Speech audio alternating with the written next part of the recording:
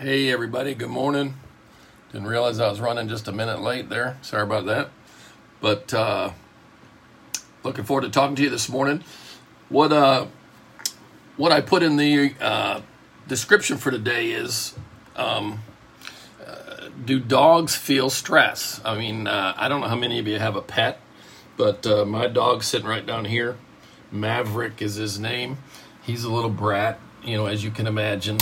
And spoiled by my wife, of course. And he's got separation anxiety, so when we're gone, he can get a little crazy. But as far as just life stuff, does he feel stressed? Does he like think about, gee, are we going to be able to pay the power bill this month? Or when we go out for a walk, does he feel snubbed by other dogs and start thinking about what a loser he is and why he's not more popular? And does he kind of look across? We got this little pond out here we walk around. Does he look across the pond at this cool looking labradoodle or something and say, man, I wonder why she doesn't like me? I'm just such a loser. I don't do well with friends or whatever. In other words, what am I trying to say? Do animals feel the kind of stress, or maybe another way to say it is, can animals feel stressed out like we obviously can and do? I would say pretty often we can feel pretty stressed out. And here's a thought I want you to think. If you didn't think, could you feel stress? In other words, if you didn't think about things, could you feel stress? So you're going through your day and maybe a bill comes in you didn't expect, or somebody that you were hoping to make a connection with, something happens that makes it clear they don't see you the same way you see them. And in other words, so what if you can't think? What if you can't think about the ramifications of that? Well, in other words, what if you can't? Here's a key thought. Can a dog talk? Can a dog form words and talk about, wow, that puppy chow you just fed me was really good. I'm looking forward to the next time you fill my bowl. I mean, no, they can't. So if they can't use words, they can't use what you might call abstract concepts. And I'm going somewhere. And they can't live in any moment except the present. They can't. They just can't. They don't have the mental equipment and capacity to live in any moment but the one they're in. So, what am I trying to say to you? If you didn't think, if you didn't have the capacity to think, if you didn't have the capacity to use words to describe to yourself what's happening, what's not happening, and why, really important word, why, then could you feel stress? Could you ever get stressed out? Now, obviously, what I'm getting back to is what we started talking about last week. We're in this little stretch where we're talking about 3 epidemics. An epidemic of heart disease.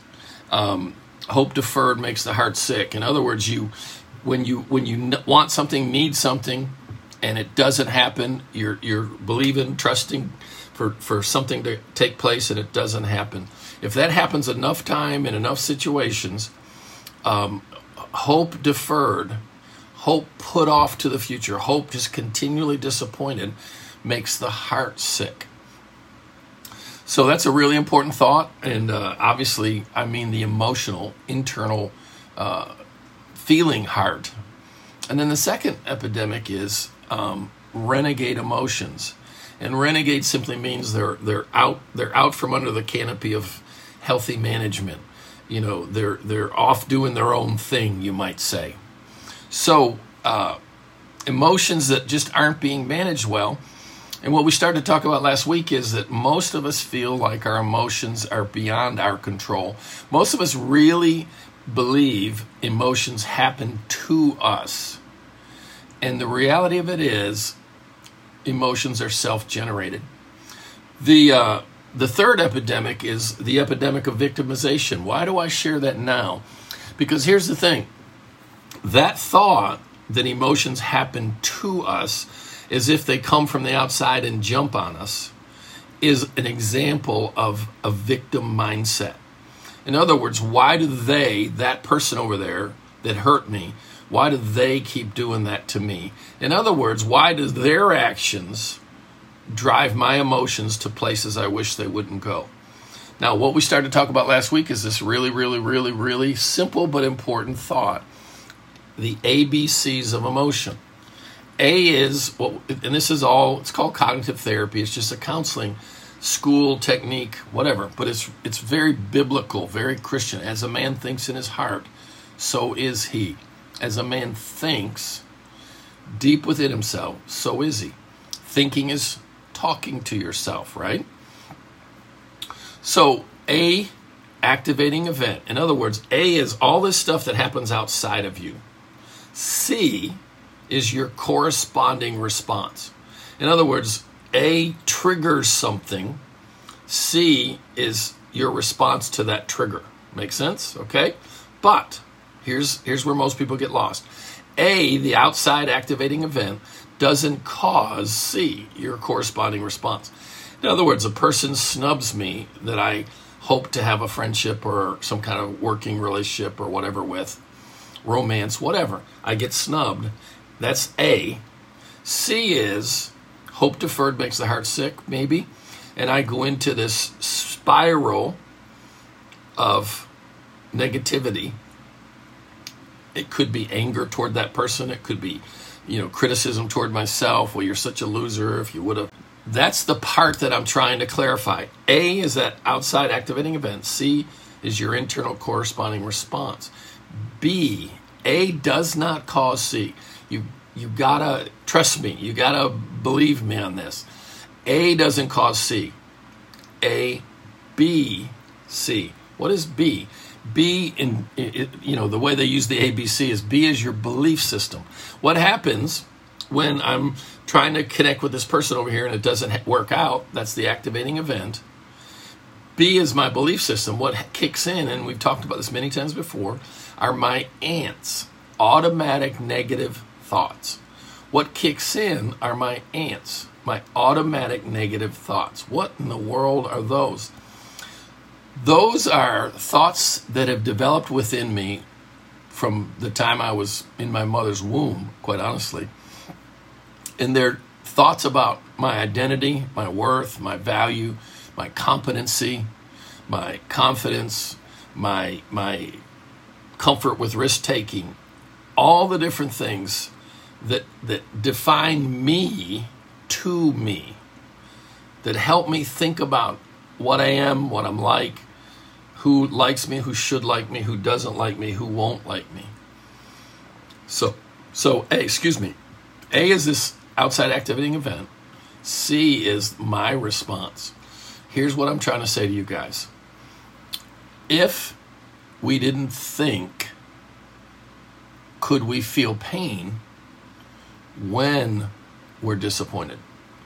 Could we feel pain when something doesn't work out the way we want?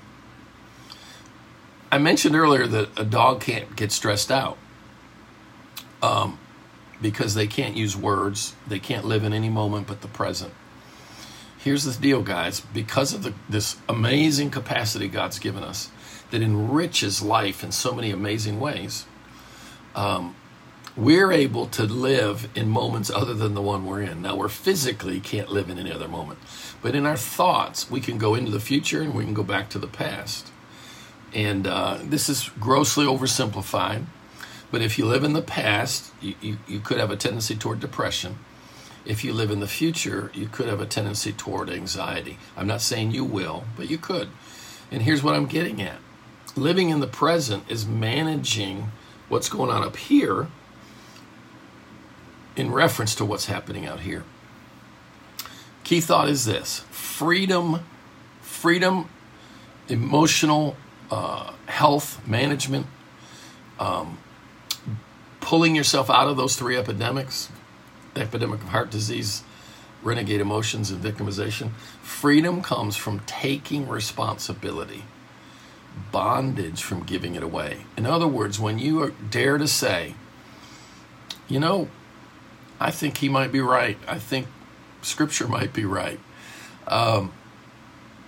that person's behavior surely, hurts me some, disappoints me, but the degree to which it hurts me, how long it hurts me, how much I kind of get caught in that negative loop thinking about it, you know what? That's really up to me. And that's really about managing what's going on between my ears, how I'm thinking / how I'm talking to myself. And here's all I'm trying to say to you this morning is you got to think about that simple thought. If I couldn't think, could I feel stressed out? In other words, stress is taking an external event, adding an interpretation or a meaning to it, and then projecting how it's going to turn out. Anxiety and stress are caused by putting a negative spin on that, and usually driven by ants, automatic negative thoughts about ourselves. We've got to own our emotions, take responsibility for managing our thoughts, which will indirectly and directly affect our emotional responses to what happens in life. External activating events don't cause my feelings. The belief system between the event and my feeling is what has the most power. And where can I go to work that's going to produce the greatest fruit? Can I keep people from ever hurting me again? No. Can I manage the degree to which they hurt me? Oh my goodness, yes you can. Oh my goodness, yes you can. So that's what we're going to talk about. Probably bounce around there some more next week. And love you guys. Look forward to talking to you. Bye.